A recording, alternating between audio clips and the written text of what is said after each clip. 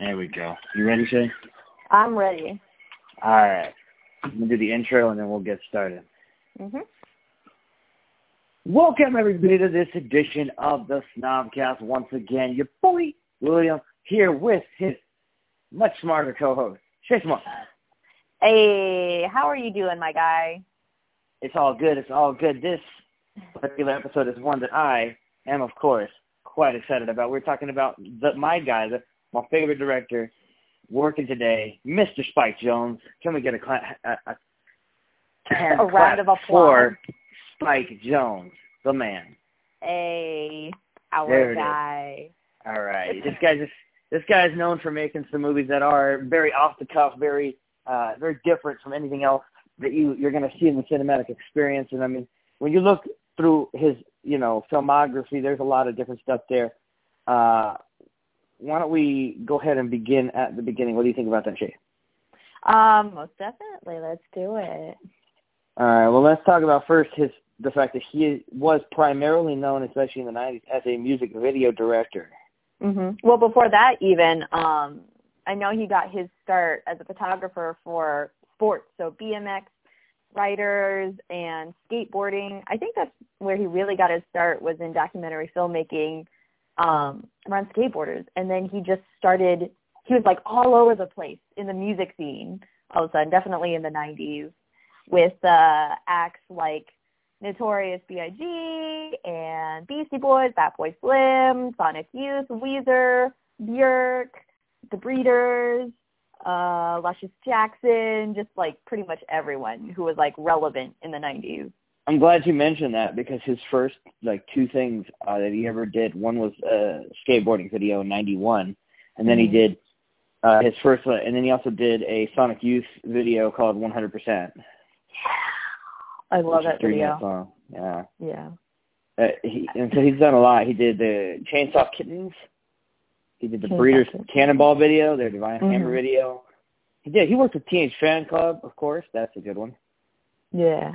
I didn't know he worked with X. What are your favorite music videos that he's done? Oh, Buddy Holly's like the best one. Yeah. Buddy Holly's a good one. Yeah, Sabotage is like good the whole too. Sitcom. Huh?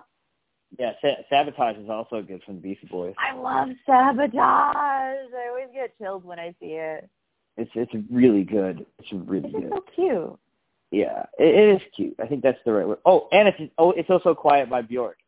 Yes. It's one of the only times where I'm like, I like this Björk song, and it's a great video to go with it. Why does everyone hate on Björk? I don't hate Björk. I just find Björk too weird for my taste. Too avant-garde. Yeah, that's a the good thing. music video, though. It's like the perfect.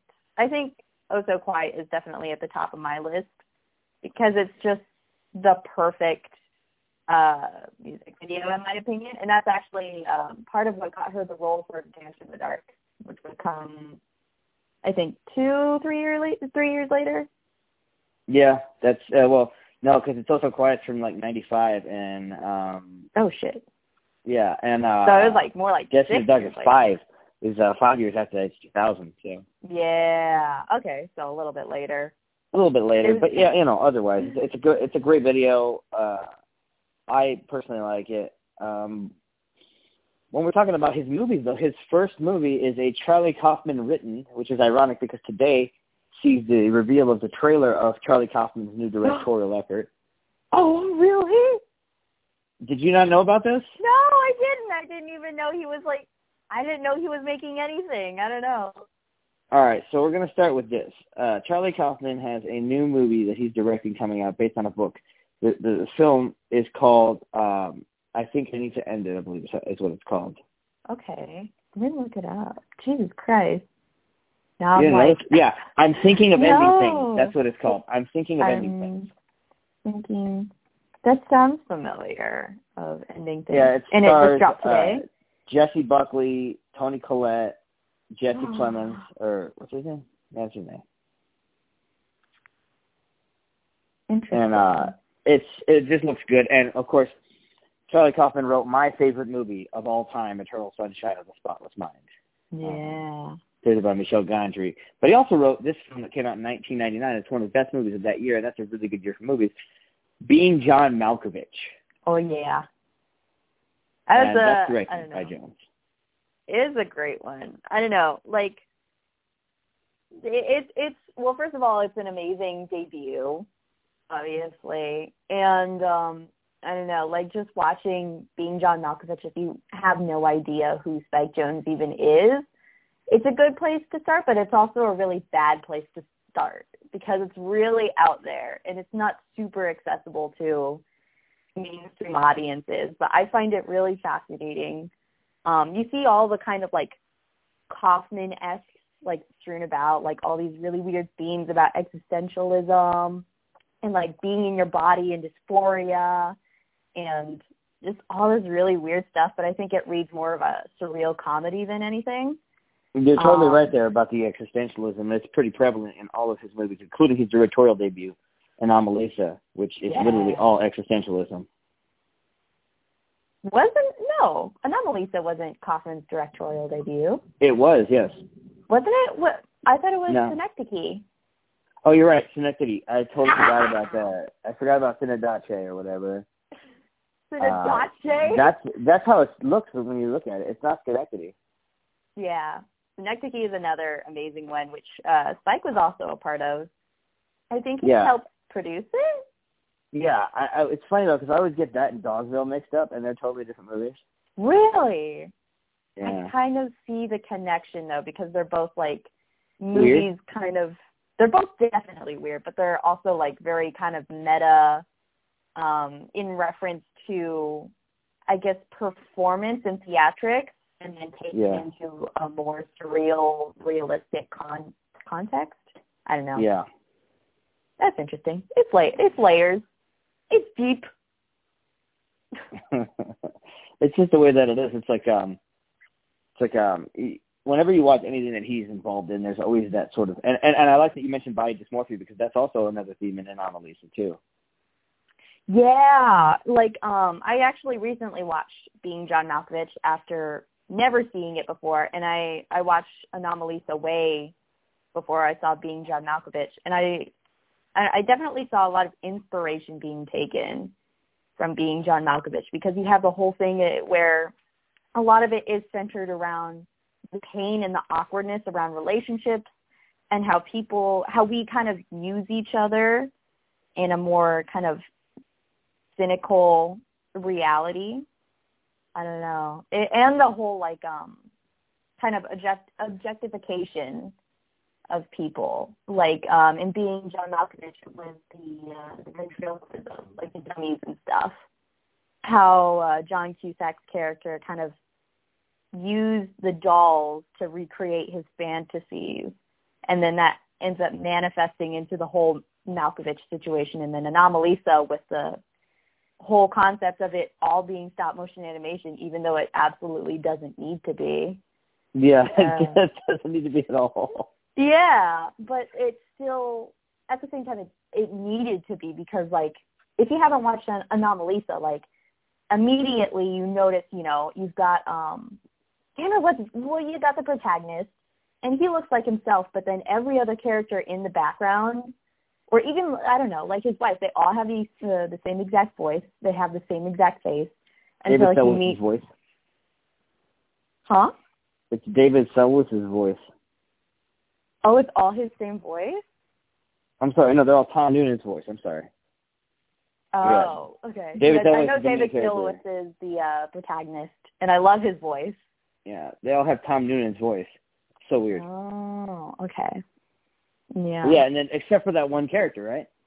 Yeah, Anomalisa herself is the only, like, different-looking person, which is, I don't know, I think his name was Michael, the protagonist in Anomalisa. It is, yeah. And it's not only, like, how he felt, but also kind of strictly how he got to see other people in his middle-aged life. I know it's kind of deviating from the whole Spike Jonze conversation, but continuing on that, I could definitely see where they pull, like, inspiration from each other, most definitely. I think Spike Jonze's best works were the ones where he collaborated with Charlie Kaufman, frankly. I'm going to disagree with you, and I'll get into I know you are. I'll get into why when we get to that point in his career, but right now we're at 1999, and we're at the brilliance of being John Malkovich, which, if you guys have not seen this movie, it is about a man who finds a portal into the mind of John Malkovich on the New Jersey Turnpike. Yeah. That man is played by John Cusack. Yeah. Other than that, it's like really kind of hard to explain because it's just kind of, I don't know. It's not random because all the pieces are there, but like looking at it with no context or whatever, like without the story, just the, I don't know, the elements by themselves. It's just like you have his wife who wants a baby and she's like kind of distant and she's got all these animals and a pet chimpanzee in their tiny apartment. And then you've also got Catherine Keener who likes to sleep around and she's kind of like, not an adrenaline junkie, but she's just one of those people who's always looking for new experiences. I think she's missing a connection. People. Honestly, that's not how I read that. I read that as her wanting a connection with a human being, but not being able to find the right one. You think so? I think she was very distant. She was just like, I don't really need to be with anybody. Like, she just... I feel like that's all defense mechanisms. You know what I mean? I guess I could see that. I don't know. Like, hers was kind of a vague, like, kind of hard to read character, too. Because, like, I don't know. We can't get into spoilers. I don't know if we'd want to do that. But no. Things happen in the movie to where, like, more about her character is definitely revealed in a personal sense. But it's still very, like, I don't know. It's just kind of a disorienting experience. Are we going to talk about the career best performance from Cameron Diaz? Yes. Oh my gosh. Well, she's fantastic so in good. it. Like, I'm not usually like a huge follower of her work. I think she's a good actress, but in that movie, she was a great actress. Like, I don't find her to be particularly good, and I think she's fantastic in this. Yeah. She's like, I don't know. I think she's my favorite character in that movie, other than John Malkovich. Right? I think John Malkovich is just unhinged, and it's amazing. Yeah. Like, I don't know, it's so funny because they portray him, or he portrays himself, I don't know, as, like, someone who's just, like, kind of quiet and just, like, kind of a normal, kind of regular Joe Schmo, only he's John Malkovich. And then everyone is just like, oh, my God, it's John Malkovich. I want to be in your brain and use your body and blah, blah, blah. I think that contrast is really funny. It really is funny. I think you're totally right on that. It is pretty funny. After this amazing film, he went on to do Fatboy Slim's Praise You video, and he's actually in the video himself. Oh. He's the lead dancer in it, yeah. Oh, shit. I need to see that. It's amazing. The song's great, but basically the video stems around a fictional dance group called the Torrance Community Dance Group, who do an improv dance to the song Praise You by Fatboy Slim. Mm-hmm. It's funny. Then we got the Weezer Islands in the Sun video, Tenacious D Wonder Boy, and then Fatboy Slim's Weapon of Choice. That is an amazing video. Have you seen it yet? Finally? Oh, yeah, I have. No, you showed it to me. It was like all the way back in Sundance. Yeah, back in January.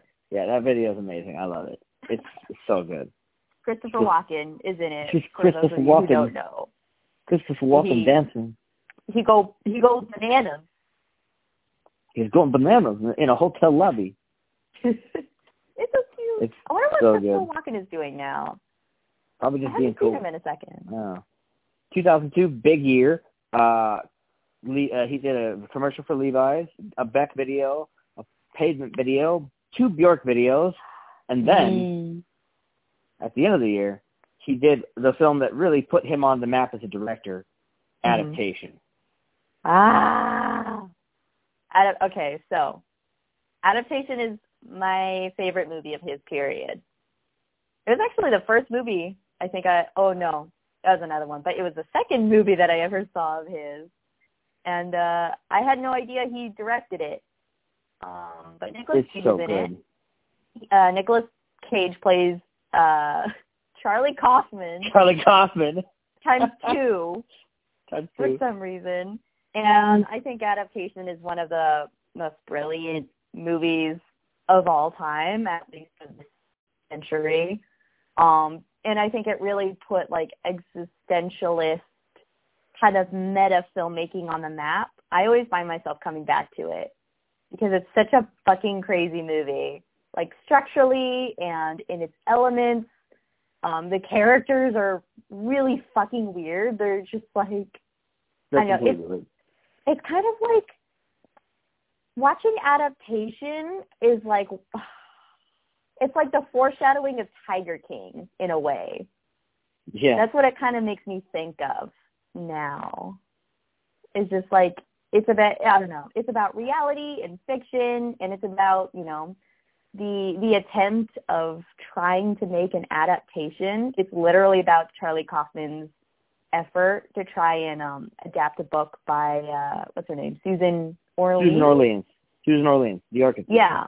And he just wanted to make a movie about flowers or orchids is the thing, because that's what her book was about. But then it's also about him struggling as a writer, as a screenwriter within the industry, struggling with his own image and masculinity and sexuality. And then he's also dealing with his twin, which they also, like, funnily enough, dealing with the whole meta thing. They even included it in their credits. They credited the twin, I think.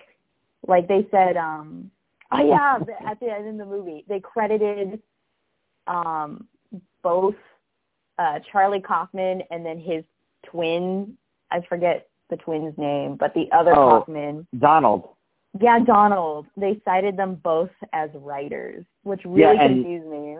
That goes into my next point, because this thing was nominated for all the awards, 4 Academy Awards, including a win for Chris Cooper for Best Supporting Actor, a nomination for Best Actor for Nicolas Cage, which he probably should have won, Best Actress in a Supporting Role for Meryl Streep, and, of course, Best Adapted Screenplay for Charlie Kaufman twice. For twice? It says Charlie Kaufman and Charlie Kaufman, yeah. Oh my God, that's great. It was nominated for 5 Golden Globes, 4 BAFTAs, a Partridge, and a Pear Tree. AFI also named it the best film of 2003. Yeah, I mean, I don't think anyone can argue that, really. I don't know. Adaptation is incredible. Yeah, you know what it is. It is incredible. It's like, how does a movie like this exist? I remember when I first saw it, I was 12 years old, and my little tiny brain was like mind fucked. I was blown. I couldn't stop thinking about it for a week, and I didn't even know if I liked it or not. But I was trying to understand, you know, what it was doing and what it does, or just like, it just does so many clever things, so many clever and crazy things that only Charlie Kaufman and Spike Jonze could have delivered together. Maybe Michel Gondry. Michel Gondry could have done it, yeah. Yeah, but no matter what, Charlie Kaufman had to be involved in it somehow.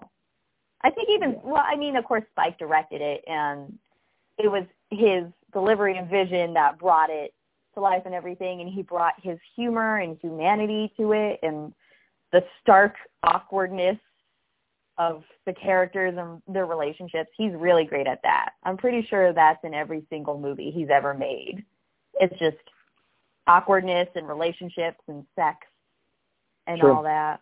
Yeah. It's just, True. Just like, if you haven't seen Adaptation yet, don't look up any trailers.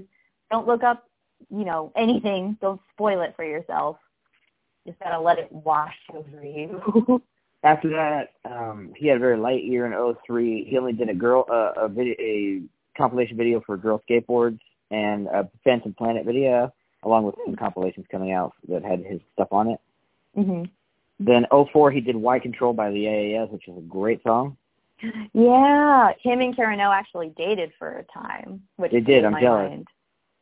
Well, they ended up breaking up. So I don't care. I'm jealous.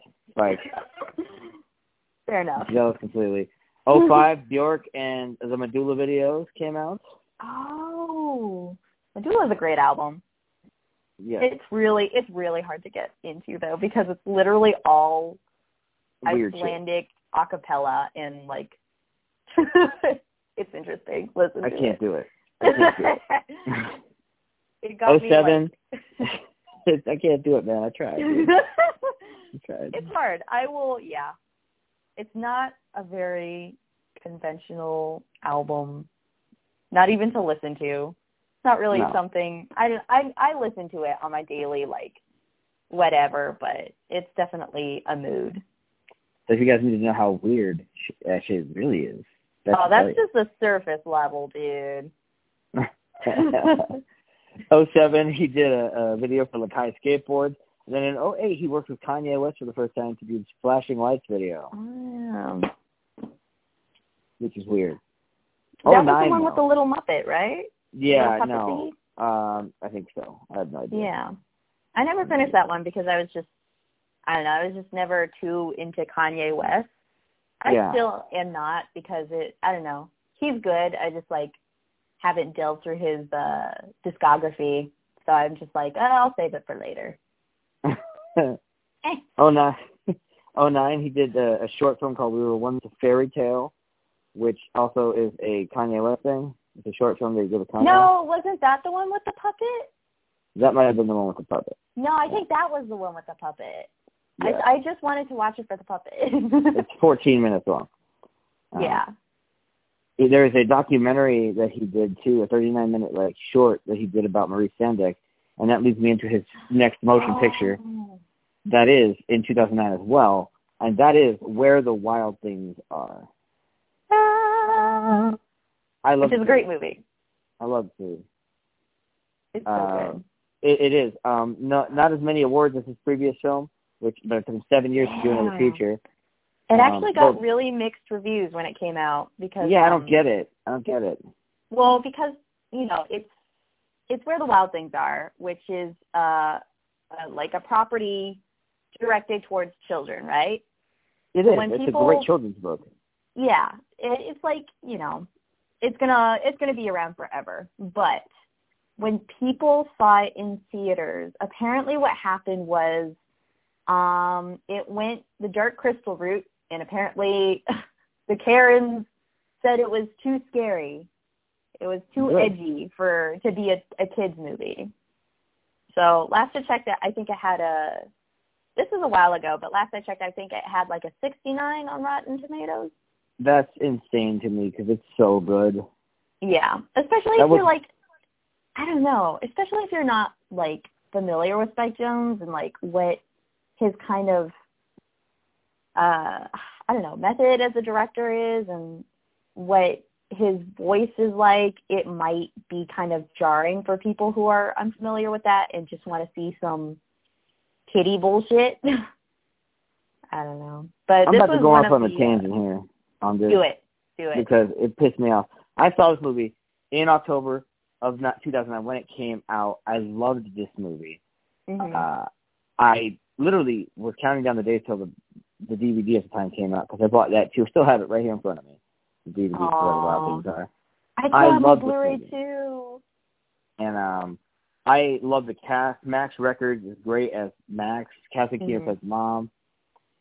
James Gandolfini as the lead wild thing, Carol. Yeah. Lauren Ambrose as K-Dub is great. I love Chris Cooper in this. I love Catherine O'Hara in this. I love Forrest Whitaker in this, and Paul Dano is also great. Everything is great. Carter Burwell's score is perfect. Karen O helping Carter Burwell make that score is perfect. All Is Love is an amazing track from that movie. I love this movie. I think that's how you know you met a real one, is when someone goes gaga over Where the Wild Things Are. I have my Blu-ray still, and I also have the soundtrack with Karen O and the Kids. Not the Carter Burwell one, unfortunately, although I really, really want it. But it's on Apple Music. You can just listen to it whenever you want. Yeah, that's true. But, guess how old I was when this movie came out. Oh, I know how old you were. You were 9 years old. I was 9 years old. I was the age to see this movie. I was the same age as Max, or what Max was supposed to be. I was 9 years old, came out in 2009. I remember seeing the trailer for the first time in theaters and seeing first you hear the quiet and you hear these big footsteps, and then you see Max look up and you see him see the horn of Carol's monster horn. And I immediately knew what it was. I was like, oh my God, is this where all the wild things are? And then they played Arcade Fire over the trailer. I think it's called Wake Up. It is called Wake Up. That is the exact one. It's such a good trailer. Oh my God. And I just got chills all over my little child body. I've never experienced that before. It's such a great trailer. It really is. Yeah. And immediately I knew I had to see this weird-looking, creepy-looking, amazing, adorable-looking movie. And when I did see it, I watched it with my family, and, like, all of us were in tears at the end of it. It's so beautiful. At the first watch. Yeah. It's a really incredible statement on childhood and just, like, all the conflicting things you have to go through and just kind of your formative years and the turmoil and the emotion. It's all, like, personified with the monsters, which is absolutely genius. Yeah. One of the other themes that I think it does well is it shows the world that when you're a kid, everything seems big. All problems are big and small. They're large to you. And that you're, and one of my favorite things is when he comes back and his mom grabs him and hugs him and she says, "I'll eat you up. I love you so." And it's just, yeah. Every time. Every time. It's so beautiful. Just like everything about it is perfect. And it's a really short movie. I don't know if it's like, like the duration. I don't really care whether or not the duration is long, but it feels like a short movie because so much happens kind of all at once, and then all of a sudden it's over, and you're like, you go to so many places and you go through so many emotions watching that movie. And like, as we said, the score is perfect. Jones and Carter Burwell have consistently collaborated up until this point, I think. Yes. And he created an amazing score. I rewatched it not too long ago, too, to show it to Landon, my boyfriend. And it fills up, like, all the special effects and shit. Like, you really get the feel that these monsters are huge, but they're also, like, plush or something, and gravity doesn't quite work the same on their island. And it's just, like, it's so magical. It's such a great movie. It sits at a 73%, so it is officially fresh. Officially. As it should effing be. This is not a question. Rotten Tomatoes. Bunch of assholes. What even is Rotten Tomatoes? I don't trust Rotten Tomatoes. I don't trust them because they know what they're doing, but some of them. Fuck it. To a point. Like I always trust the audience score, but it's always interesting to see like the contrast between the critic score and the audience score. I think that's always really interesting. I don't trust the audience score because I've seen some of those audiences. I mean, when it comes to, like, big movies like Marvel movies and shit, you know that they're already going to be positive. Which is why I don't trust them. What is it, Captain Marvel? Like, oh, I hate Allison Brie now. I didn't hate that movie because of her. I disliked the movie because it's boring. I actually thought it was not that bad, but that's a whole other discussion. So I just checked all the Rotten Tomato scores so far for his 3 features. We have a 93 for Malkovich, a 91 for Adaptation, and a 73 for Where the Wild Things Are. So we are fresh all the way. How is Adaptation lower than John Malkovich, though? Maybe it's the fresh look. I don't know. That is astounding. Okay. Yeah, I don't know. It's weird. But after 2009, he did the short film called I'm Here. He did a lot of shorts in 2010. Yeah. I'm Here was actually an ad for some sort of, wasn't it like some sort of liquor? I think it might have been, yeah. Yeah. It looks like it was. It's a guy with a box on his head. No, they're the robots. Yeah. Oh, is it a robot? Have you not seen it? Have you not seen it? I've seen it. Oh, I just don't remember what it's for. The Vampire Attack looks like another ad here. With Max records in it. Again. Aww. LCD Sound System's Drone Girls video, and then, of course, the Arcade Fire video for The Suburbs. Yeah. People don't know about this album. The Arcade Fire Suburbs won the Grammy for Record of the Year that year, Album of the Year that year, and it's a great album by the Arcade Fire. Yeah, it's a really solid album. Man, that was 2010. Yep. Damn, that was 10 years ago, dude. Yep. How is that? so long ago already. I don't know. Damn. I remember listening to The Suburbs and checking out the music video on iTunes. Yeah. Oh my gosh. It's like I don't even use iTunes anymore. Nobody does. I use Apple Music. It's called Apple Music now. They don't have iTunes anymore. I just use YouTube. 11 free.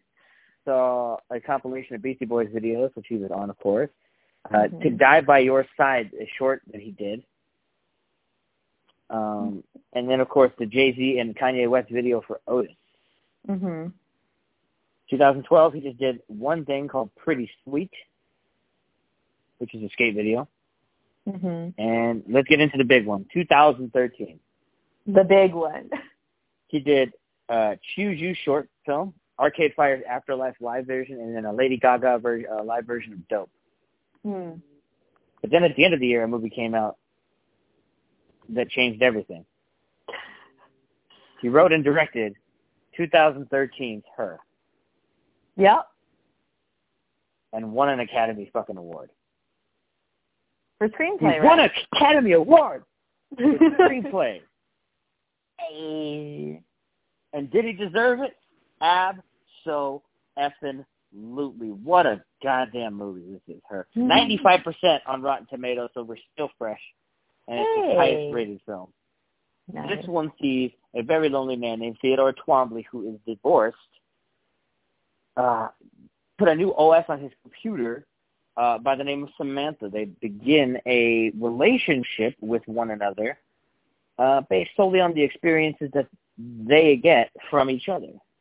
It's a beautiful film that discusses love and being and existentialism and depression and unhappiness with oneself. Yeah. It also speaks a lot on technology, too, and artificial intelligence in general and what direction that could go, which is also fascinating. And I think one of the other cool themes about it is the necessity of touch to a relationship. Interesting. Because Samantha, at a certain point in the movie, says that she wants to touch him, to feel him, to know what he is as a person, to know what he feels like. Yeah. But she can't because she's AI. I mean, she's an OS. This one also has a song in it from Karen-O. Karen-O. It's the Moon Song with Ezra Koenig from The Amazing Vampire Weekend. And, of course, Arcade Fire did the score for this one. Yeah. Oh, what was it? Song on the Beach? Da, da, da, da, da, da. I really like the Moon Song. I'm flying. Yeah. I still sing the Moon Song. I still listen to it every day. I'm learning the ukulele, and that's the one song I want to play on it. Yeah? Oh, my God. I'd love to hear that. My dear. But that's another thing that, I mean, anyone listening, anyone who has observed even an inkling, even a shred of Spike Jonze's career, is he's such an amazing and positive collaborator. And his talent has bled into so many other like artistries, which we're going to get into even more, but he's done a lot with music, obviously, sports and the whole aesthetic of that, like skateboarding and stuff, which is awesome. Kind of similar to like Harmony Korine in that respect. And then he's also done Jackass, which is great. He's also done acting too. We're going to get into that. Yes, we will. One of the things that I think is underrated about Her is the cinematography by Hoyt van Hoytma. I love the cinematography. It's such a beautiful film, and Hoyt didn't really gain a lot of attention until he started working with Nolan. What? Okay, so describe the cinematography of Her in one word. Dreamy. I would say intimate. There's a dreaminess to it. There's like a dreamy intimacy. It has like this really it's like very warm and very close, and there's a lot of bokeh. There's so much bokeh. Yeah. There's a lot of pinks and browns, though. That's what I think you mean. There's a lot of pinks and browns in the movie. Yeah, pinks, browns, but also kind of like pastel, very modern, contemporary kind of colors going on. Yeah. It's a very interesting look, especially because what they're implying also is that this is in kind of the near future. In LA, yep. Yeah, it's not quite, on the map to being cyberpunk, but it's kind of heading in that direction almost, especially with the operating systems. Yes. And I don't know, personally, I think what I got the most out of that movie, because I watched it a while ago too, so I had kind of marked off like relationships at the time as well. So I think in that respect it also didn't hit me as hard because I didn't have that reference yet. Mm-hmm. But a lot of it for me also comes from like the philosophy of like what is living and what is feeling and what is intimacy, especially from the perspective of someone who doesn't have a human body. And in that, it's also like it pulls a lot from being John Malkovich is kind of what I felt in how relationships can be so stilted and so awkward, and you have no idea how you're going to navigate. And sometimes they don't work, but they do. They're not supposed to work, but it ends up happening anyway. And Psych is really good at conveying that in like juggling all these like really human emotions and obstacles, no matter how small and petty they are. It could be anything from, being lonely to being like really insecure within your body, and he's able to deliver that so subtly. It's like in your subconscious while you're watching it. I think that's one of the things that is prevalent with music video directors in general, just this understanding of humanity and being able to relate to the emotions of their material. Mm-hmm. Because music is a very emotional medium, and if you can relate to it think about it. Some of his videos are goofy, but they fit so well, and they are so iconic because they fit so well. Yeah. There's like there's like a humble, if you when you like watch Spike being himself, he's just kind of like, he's not your usual image for a director, I would think. Like not at all. He's very I wouldn't want to compare him to other people, but he's kind of a standout guy in that he's like more quiet and more reserved, and he's, like I said, he's more of a collaborator than a dictator. Here's how at I'll least put it. On how he presents himself and how that kind of translates into his films. I think if Steven Spielberg is a classical orchestra, Spike Jonze is a lo-fi beat. Yes. You should put that on a pillow. Spike Jonze is a lo-fi beat. Now, that is so true, though. To your earlier point, he did some acting. He actually has a role in Her. Yes, I know who. And he plays one of the coolest characters in the movie, the alien child that Theodore plays the video game of. A little bastard. Yeah. Voiced he by always plays, like, not always, but, like, in his movies, sometimes he plays, like, these kind of, like, I don't know, these tiny, like, weird little parts. Like, in Where the Wild Things Are, he played Bob and Terry. Yes, he did. He played Bob and Terry. Who are Terry. the owls, and it's literally just, like, they're squawking. And that's Spike Jonze. Mm-hmm. But it's funny because he actually had two other acting roles that year and two other really good movies that came out that year in 2013. Along with Her, he was in an uncredited role in The Wolf of Wall Street. Oh, yeah. And, of course, he plays Gloria, Grandma, in Jackass Presents Bad Grandpa. 2.0. And 0.5. Which came out the next year. Yeah. I wish they kept her in the good. original version. He is. Like, he could very well just be an actor and just do that. He's hilarious. He really is. It's sad, though, that he hasn't really done anything except for a TV special, and he was on Girls for an episode, which I'm sorry that he had to go there. I'm sorry he had to deal with Lena Dunham. I haven't seen Girls. I don't know. It's... No? I heard such hype from it when it came out. Yeah, well... I guess not. I mean, the only thing it gave us was Adam Driver, which I'm thankful for. Yeah. That's the main thing I always heard about Girls was just Adam Driver. That's all drink of water. He's done so much now, Adam Driver, that, like, I forget that he was even on Girls. I think Girls was, like, what brought him the notoriety.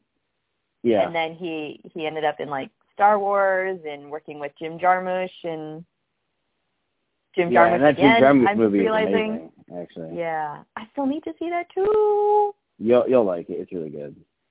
Yeah. I really liked The Dead Don't Die. Jim Jarmusch, I think, is also one of those directors who really improves the more he works. I think Dead Man's still one of his best, and it's like one of his first. So. Yeah. And then what came after Her? After Her, he did a Kanye West video with Paul McCartney for Only One. He did a ad for Kenzo World Perfume, which is amazing. It's a great ad. It I forget Margaret who Qualley. the choreographer is. Is it Ryan? I think it might be Ryan Heffington. Who's one of my favorite dance choreographers of all time. He did, he choreographed pretty much every, like, big music video. The Sia music videos put him on the map. But do you remember those? the actresses? Yeah. That's crazy. Yeah, no, it's Margaret Qualley who's in it. Margaret Qualley, yeah. At first I was like, Mackenzie Davis? No, that's San Junipero. No, Margaret Qualley, who was in 3 movies last year. Yeah. I'm so sad that we missed Olivia Wilde's short at Sundance, too. Yeah, that was Margaret Qualley is in. Yeah. I heard good things. Oh, yeah, she was in Once Upon a Time, too. Once Upon a Time in America. You know what? Who the cinematographer was for that Kenzo World commercial? No. Hoyt van Hoytma. Hey, and it's, like, such great cinematography. It's such a fun little short. I don't even care that it's a perfume commercial. It's just Margaret Qualley, like, being at a rich place, feeling like she doesn't fit in, crying, and then she dances her heart out. And it's so great. Oh. And it looks like it was really complex filmmaking because where they filmed at, like, there were mirrors everywhere. Yeah. Yeah. I personally, I liked it. I thought it was really, really good. I really liked it. I thought it was a cool commercial.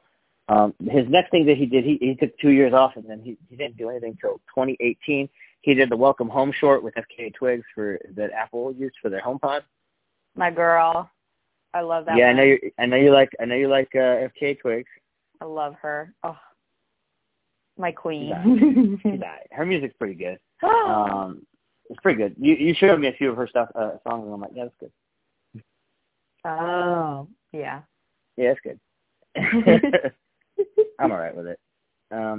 He's mainly doing commercials, though, because then he's got a Squarespace commercial that he did in 2019 with Idris Elba. I feel like I saw that one, but I was just like, I feel like it was one of those, like, weird, creepy commercials. It probably was. I don't know. I think it just came on randomly. Like, it comes on randomly in theaters, and I'm just like, what am I watching? He did a Aziz Ansari TV special for Netflix in 2019 as well. And then this year he did the Beastie Boys story, which is he did something really interesting with that, because I've seen it now, the Beastie Boys story. He has the 2 living Beastie Boys on stage, and they're just telling stories about where they came from, how they got there, and all that. And it's in front of a live audience. Wow. It's really weirdly done, but also it sort of just works. It is cool if you're into the Beastie Boys too. It's really, really cool little experience. Yeah, I do need to watch it, but it's on if Apple. Landon was here, I'd put him on because he's the one who saw it. Yeah, it's Apple TV Plus. It's not bad.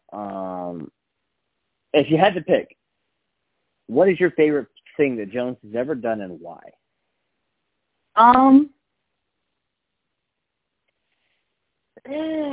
That's hard. We didn't even mention that he's in Three Kings, by the way. Oh, yeah. Tiny role. Yeah. It's so random. Yeah. I don't know. Can I, choose a thing from each kind of, Like a movie and then a music video? One. No, you can do one video and one of his films. Okay. All right, that makes it easier. So for feature films, definitely adaptation for me, because it's just had such an incredible impact on how I think about movies and structures. And I just love to think about it, just like, oh my God, that the performances and the duality of everything and how the music is used. I listen to the soundtrack on a daily basis. I think Fatboy Slim also did a remix, which is featured on the soundtrack of the main theme, I think, which is really interesting. You could see his connections everywhere. But I think I would say adaptation is my favorite. Yeah. Desert Island, I would take adaptation with me. And then favorite music video. There's so many good ones. So many good ones. I think you know what I'm gonna pick. It's Oh So Quiet or something else. I have to. Yeah. I have to. It's just like I love your all his Björk work. so. But it's not just like it's Björk's song, but just like you get the sense that it really is like a classical type musical scenario. Like you have all the choreography, you have the spirit that Björk brings, that Spike brings with the color and just the overall tone of it and the cheekiness of it. And Björk was also pregnant while they were filming it, which honestly I didn't know until I actually did research behind it, and I was like, holy shit, she was pregnant the whole time. So that's why she's like wearing a loose-fitting dress and stuff. And then that yellow dress though is iconic. I need it. I need that dress. Iconic. That is, it is iconic. And yeah, it's just, I don't know, it's just such a sweet music video. And then the end of it when she's like lifted on some sort of like, I don't know, some sort of lift, some sort of crane. It's like a crane shot, but they keep Björk right dead center in the picture while everyone is behind her and wind blows through her hair, and it's so grand. I was just going to say that I love the framing of that. You totally took the words out of my mouth. Hey, same wavelength. So yeah, those are my picks. Those are great picks, great picks. I think everybody in the existence of the world knows what my favorite piece of anything that Spike's ever done is. So when it comes to a movie, we know what the answer is. Yeah. It's got to be her. It's her. It's just so good. Mm-hmm. It's just a lovely piece of cinema. So there's such intimacy there. There's so much feeling and emotion going into it. I feel like even Amy Adams' like performance is like so understated but so good. Yeah. Everyone's performances, actually. I really loved Olivia Wilde's very brief appearance in the movie. Just like how like flawed all the characters are. Yeah. Well, who is it? Rooney Mara is also really fucking good in it. Oh yeah. I bet that's the set that she and Joaquin met, right? And ended up getting together. Mm-hmm. Yep. Yeah. Exactly. How funny is that? So see, there you go. That's another positive that her has going for it right there. Yeah. No, those two together. One of the most gorgeous couples in Hollywood. They are pretty couple. I want to have a mustache as good as Theodore Twombly's mustache in her. Right? Same. He's got a beautiful mustache. Oh my gosh, but have you seen that? I'm going to go here, but have you seen that one meme about Joaquin Phoenix's forehead? Yes. Okay, good. Just checking. I have. It like looks like a little face, and when he wrinkles his forehead, it looks like he's smiling. Yes. It's the only time you'll see him smiling in this movie. That is true, except when he's with his Samantha friend. Oh yeah, we didn't even say ScarJo's name at all. No, she's brilliant. But Kristen Wiig also has a really tiny part in it too. That's really funny. Oh, I'm trying to remember what she did. When he calls the sex line. That was her? That was Kristen Wiig, yeah. She was the sex kitten? Yep. Oh my god. You didn't know that? No. Oh yeah, she's sexy kitten, dude. Oh my god. Oh, do you know Soko? The musical artist? Yeah, I'm familiar. She also plays a tiny part in Her, but I can't find her in it. And apparently she goes uncredited. It's so random.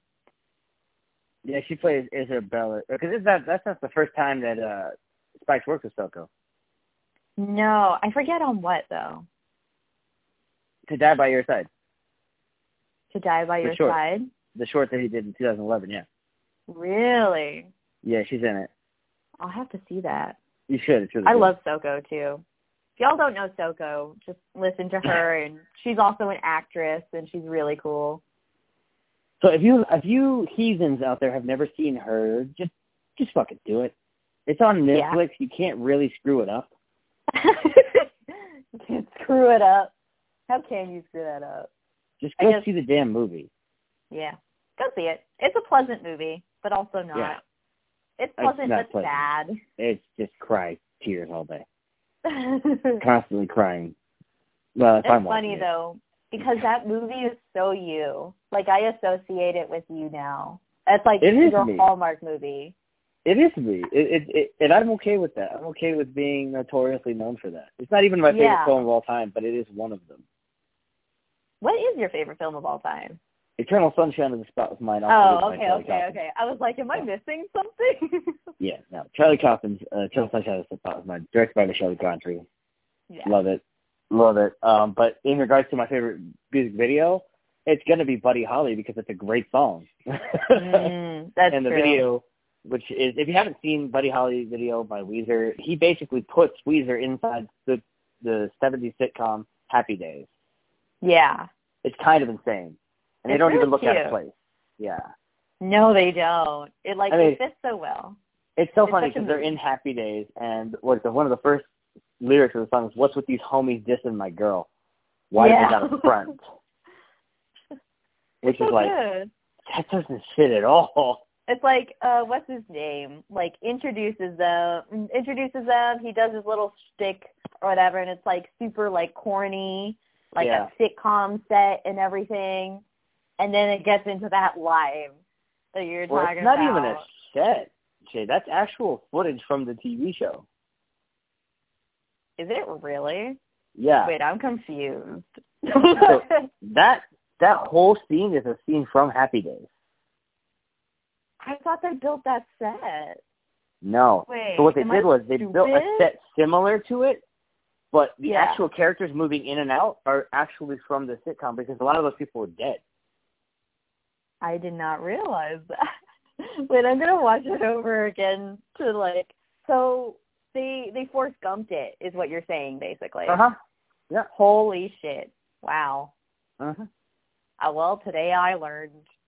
I'm gonna look at it right now. If you guys, it's probably gonna make sense once I see it. Yeah. I think it will. If you guys have not seen some of Spike Jonze's work, you're missing out. The guy is just such a unique and interesting figure in cinema, and he makes his projects are always so different from one another. This is what makes him, to me, my favorite director, because he's not doing things normally. He's doing things that are so interesting. And if you ever want to see great movies that are really interestingly done, watch movies made by music video directors. Yes. Gloria I would 100% back that. Great director. She's done some great stuff.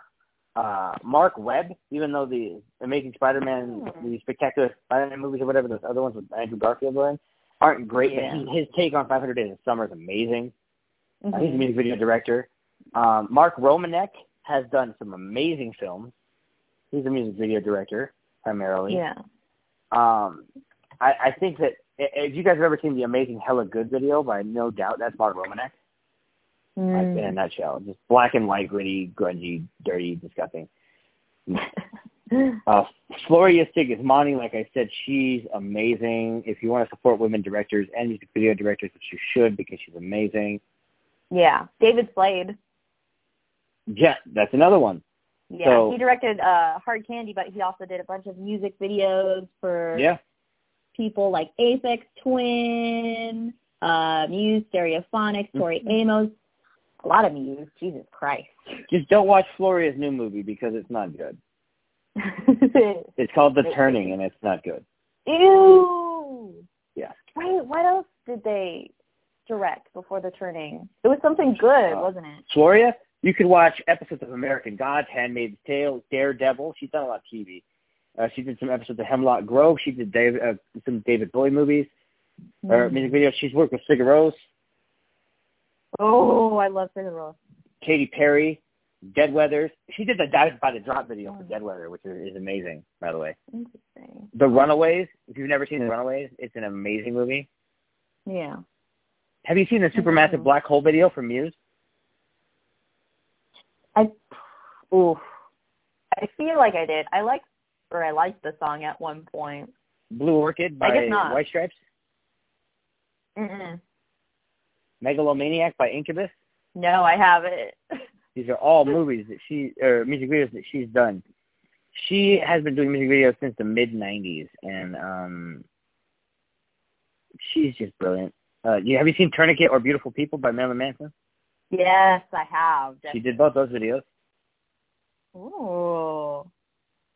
Let's see. I'm trying to look up. There's this one music video director who directed the Bleed Like Me video for Garbage.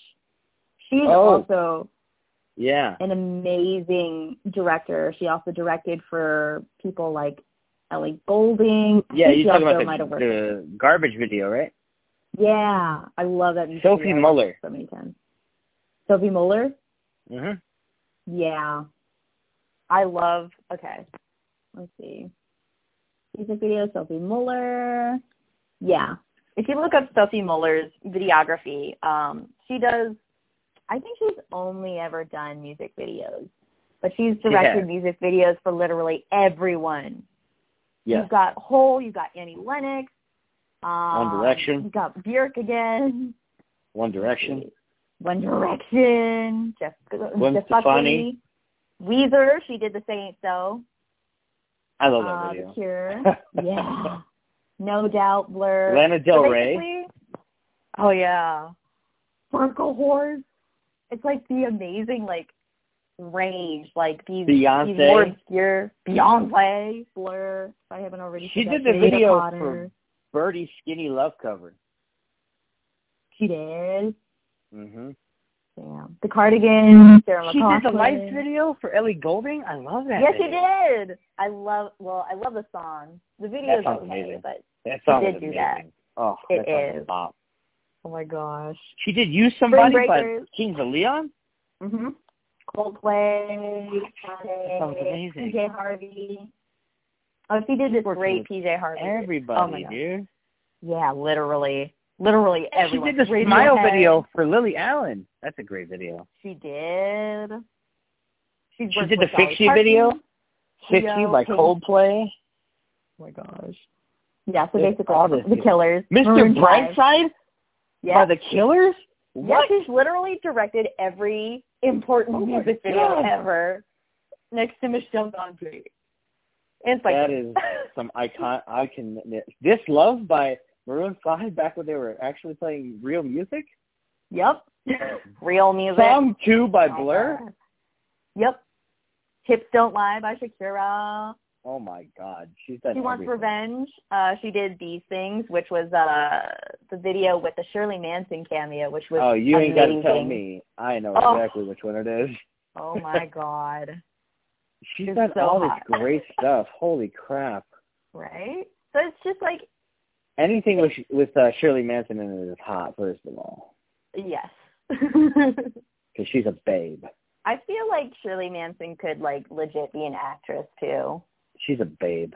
She is a babe. Oh, my gosh. She's I don't know, she's like a noir queen, kind of. Neo-noir, spy thriller. She did Don't Speak by No Doubt? Are you kidding me? You want to talk about iconic music videos. She's Holy done everything. Shit. She's one of my favorite music video directors of all time. She's done everything. An incredible undertaking ever since the 80s. So if anyone has anything to take away from this, watch everything that Spike Jonze has ever had to offer. And Please. Then, give music video directors a chance. Because, I only recently started paying attention to music video directors. And now I'm always looking at like music videos. I'm like, oh my God, this is amazing. Who directed this? You know, I need to keep an eye on this person, because so many music video directors have brought, not only are they kind of shaping pop culture itself, but a lot of them make that transition, like Spike, into making really great films. So yeah, they can even make. You never know. A music video director can make the next film that changes your life. Look at me. Exactly. I was already almost 30 years old when her came out. Well, I was late 20s. Oh, no. I was like 25 when that movie came out, and it changed my damn life at 25 years old. Yeah. You got to have movies like that. Because they're hard to find. They're kind of hard to find. They really are. And I think that it's so important that we as a society, we as people have those movies that we can look at and say, man, I never thought that would be something that could change my life, but it does. And it comes down to storytelling, I think. Mm-hmm. It always does. Pretty much. And people can talk about how good or bad a movie looks, but at the end of the day, if it doesn't hit you in the right places, the movie's never going to stick with you. That is why this Her 7 years later, still 8 years later, still sticks with me. Like I can remember every scene in that movie from the first time I saw it, and I've seen it several times since then. But it just hits me. Ooh. Every time. Wait, can I test you on your Her knowledge? You can. Okay, so I have two questions. What is the first line of Her? It's Dear Catherine. What's the last line? I don't remember. I think it's I love you. Something like that. Okay. But the first line is Dear Catherine. He goes like he's writing a letter. It says, or to my. It's actually to my. Those are the first words, because he's writing a letter for a husband from a wife. Yeah. Yeah, that's what it is. It's like to my something, and yeah, I'm not good with remembering the characters in the movie. Lines are never my thing. I still remember more than I did. Lines are never my thing. That's kind of my thing now. You know what's funny? Scarlett Johansson was not the first choice for Samantha. People don't know that. Was it supposed to be someone whose name is Emily? No, it was supposed to be Samantha. It was supposed to originally be played Samantha by Morton? Samantha Morton. That's why she's called Samantha, yeah. Oh, I always get her mixed up with, what's her name? Emily Mortimer? Yeah, I can see why. They're both British, but, you know, they look very different. One of them is in Control. The other one is not. Yes. I love Control. It's about, if you guys haven't seen Control, it's about Ian Curtis, the lead singer and creative force behind Joy Division. Yeah, I started watching that one. It's just a fantastic movie. Black and white, directed by another music video director. Oh, shit. Yeah, you didn't know that, did you? Nope. Yeah, it makes sense, though. It's directed by Anton Corbijn. Interesting. The music video director, and a brilliant one, too. Black and white is a choice, ladies and gentlemen. Black and white is a choice. It's a choice. People see black and white movies and they just don't want to see them. I don't understand that philosophy. They're uneducated. Straight up. Here it is. To my Chris, I've been thinking how I could possibly tell you how much you mean to me. I remember when we first started to fall in love with you like it was last night. That is the first line of Her. Ooh, maybe now that I'm like in the relationship thing, maybe now I should see it and it'll hit different. I wonder if that'll happen. It will. You're gonna get hit by a ton of bricks. It's so funny because I'm definitely softer these days. I don't like it. The last line, I was right. The last line starts with Dear Catherine, because he's writing to his ex-wife, and the end of it says, "Your friend to the end loves Theodore. Send." Oh. I was fucking right. Hey. It starts with a letter and it ends with a letter. That's how the movie is structured. There you go. Framing device. Think about it. And then in the middle, there's a bunch of those as well. Chris Pratt is in that movie. People don't remember that Chris Pratt is in Her. He just pops up out of nowhere sometimes in movies. Yeah. I remember when I was watching Wanted, and then all of a sudden he started fucking someone on a counter. It was like, oh, I don't want to hear that. You're like, what the hell's going on here? This is weird. Yeah, he's a good actor though. He's all right. He's all right. He's all right. I think he was, at his peak, around Parks and Recreation, and then before that. I got to give him credit. Guardians of the Galaxy is one of the better Marvel movies, and it's fun. It's a fun time. Okay, I have a controversial opinion. I think the Guardians of the Galaxy movies are overrated and boring. I disagree with you. And here's the thing. Normally when it comes to Marvel, I don't disagree with you. Yeah.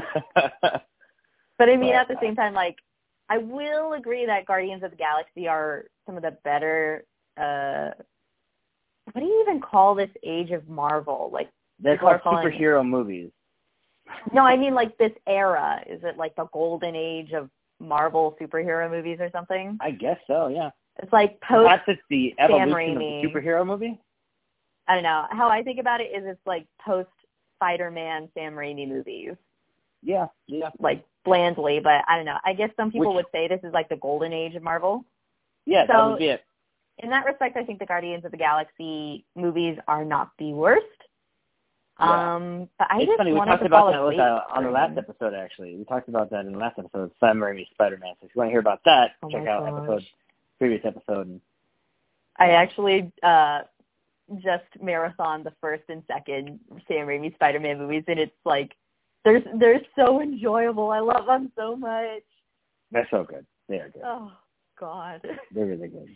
Yeah. They are really good. I bumped up their IMDb scores. It's like when I was 12, I was just like, 6. And now I'm like, no, y'all get 7. You're passing. Her doesn't need the help. It has currently an 8 on IMDb. Do you know how hard it is to get an 8 on IMDb? Very hard.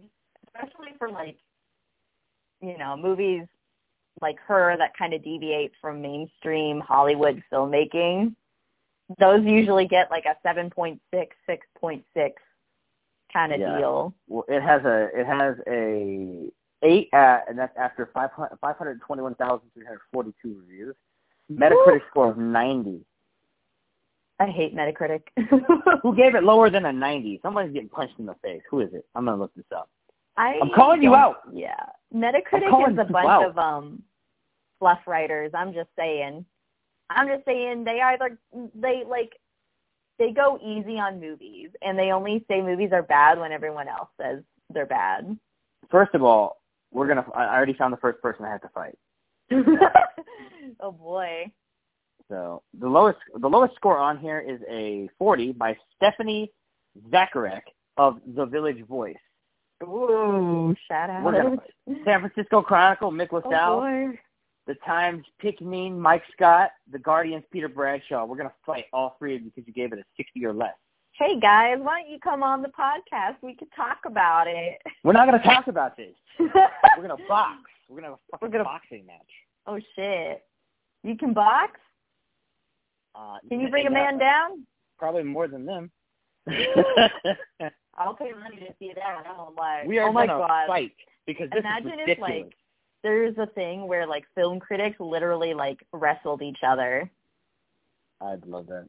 I feel like that already exists, but it should How be is this a 60 review? I'm going to give you the snippet. Even a flawed Spike Jonze film is a thing of beauty in its own way, and even the uneven but admirable Her is a journey worth taking. But it's a 60? Oh, interesting. Maybe they were thinking in terms like 60, like a 6 out of 10 for them, which is interesting. Unexcusable. The story is too slender for its 2-hour runtime. The pace is lugubrious, and though everyone in front and behind the camera were depressed, but the biggest obstacle is the protagonist, who is almost without definition. What are you talking about? Without definition? So they're basically calling him a blank slate? Which he definitely is not. What are you talking about? I can definitely read his character. I don't know. Everyone gets out of it what they get out of it. Instead of being desperately heartfelt, Her keeps reminding us through cinematographer Hoyt van Hoytman's somber roll camera work, through Phoenix's artfully slumped shoulders, how desperately heartfelt it is. What are you talking about? Oh, well. What sort of drugs do they feed these people? Coke. I need to have some of that. That's Speed. Okay. It's the critics' choice of drug. The big cocaine, you know what I mean? Yeah, the big cocaina. I need the big cocaine. Cocaina. The big cocaine. Cocaine. I need it. Anyway, so thanks to everybody for this amazing episode once again of our podcast. We're doing our thing. Shout out to Charmaine Callum, our $5 Patreon subscriber. If you want to join our Patreon and help us make this thing go faster and be better and be just a better overall product, you can do that now. Patreon.com/FilmSnobReviews. We've got 5 different tiers, depending on what kind of director you really want to be. You can be. You can be a $1 patron, and that's Uwe Boll, or a $100 patron, and that's David Lean. Which one do you want to be? Uwe Boll. Uwe Boll, one of the best directors of our lifetime. Oh my God, Blood Rain? Yeah. Alone in the Dark is a cinematic masterpiece. Yeah. Amazing. Stoic is absolute gorgeous cinematography. Piece of shit. I was actually considering watching Stoic one time. There's a man literally gets fucked by a broomstick but not on purpose. But not on purpose. So what? He sits on it? No, they shove it up his ass. Okay, that's what I figured. Yeah. Okay. He gets sodomized by a broomstick. All right. Don't see they that. Go all 13 reasons why on him. Yeah, except you see this broomstick go right up his culito. Don't see that. Literally? Yeah. Oh shit! Well, now I have. That sounds horrible. Yeah, but it's also a terrible movie on top of it. Okay. It's so boring. You probably fall asleep before that even happens. Anyway, don't see that movie, but definitely check out some of the ones we talked about today, especially Her and the Adaptation, which is brilliant. Adaptation is available on Amazon Prime. Her is available on Netflix right now. Check that out. Check out our Patreon. Also, YouTube, Twitter, Instagram. Check out the website at Film Snob Reviews. Anywhere you want to check us out. I have my own personal Twitter now. It's at Will Aguizabal. Hey, check it out. Where can they find you? See if they want to follow you. You can find me on Instagram mostly, at RedShoes99. Please ask me why that is my handle. I will definitely answer all of your queries and questions and give you horrible movie recommendations. And I'm also a freelancer on the side. So if you ever need any art, I can literally do anything digital. So if you want to check out my art Instagram, my portfolio, whatever, just for funsies, that's RedShoes_ArtBlaze. And that is me.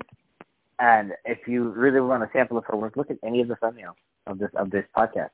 She does all of them herself, and they're all effing amazing. Thank you. She does such good work. Check it out. Also, she has a Facebook, but don't follow her there. Don't follow me on Facebook. The end. Thank you guys once again for listening to us here at the Snobcast. I guess we'll, get at them. Bye. Bye. That was a good one. That was a good one. That was fun. That was fun. I love Spike Jones. I love Spike Jones so much.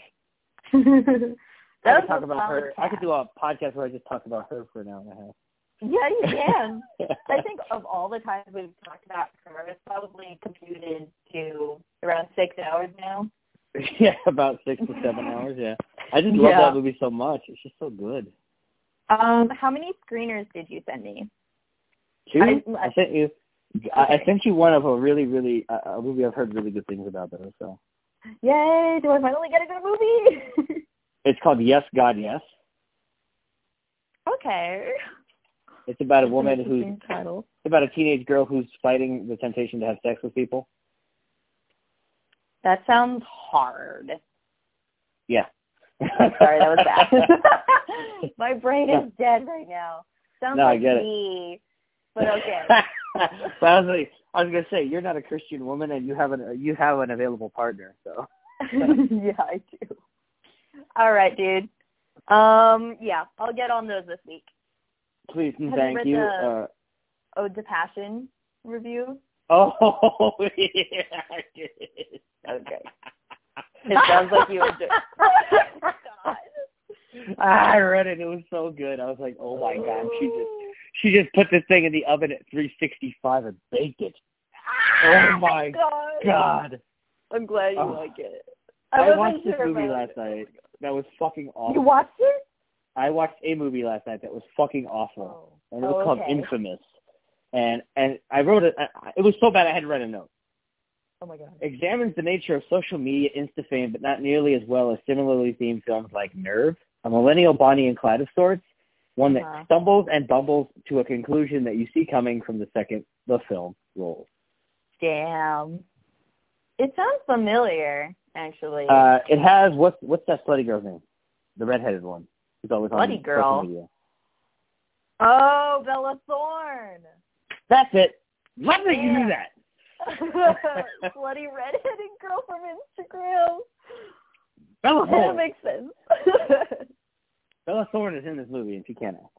Oh, God. Every movie that Bella Thorne touches is shite. Basically, lifetime levels of amazing.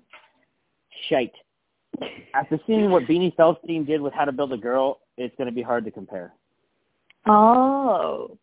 Wait, okay. I think I looked at the review, but I forgot what grade you gave it. I think it's a B+. Okay, good. It's pretty much what I expected. I still want to see it because I love Beanie. It's great. It's great. Beanie's amazing. I think she's gorgeous. I love her. Yes, absolutely. All right, I got to skedaddle. Too bad she's a lesbian.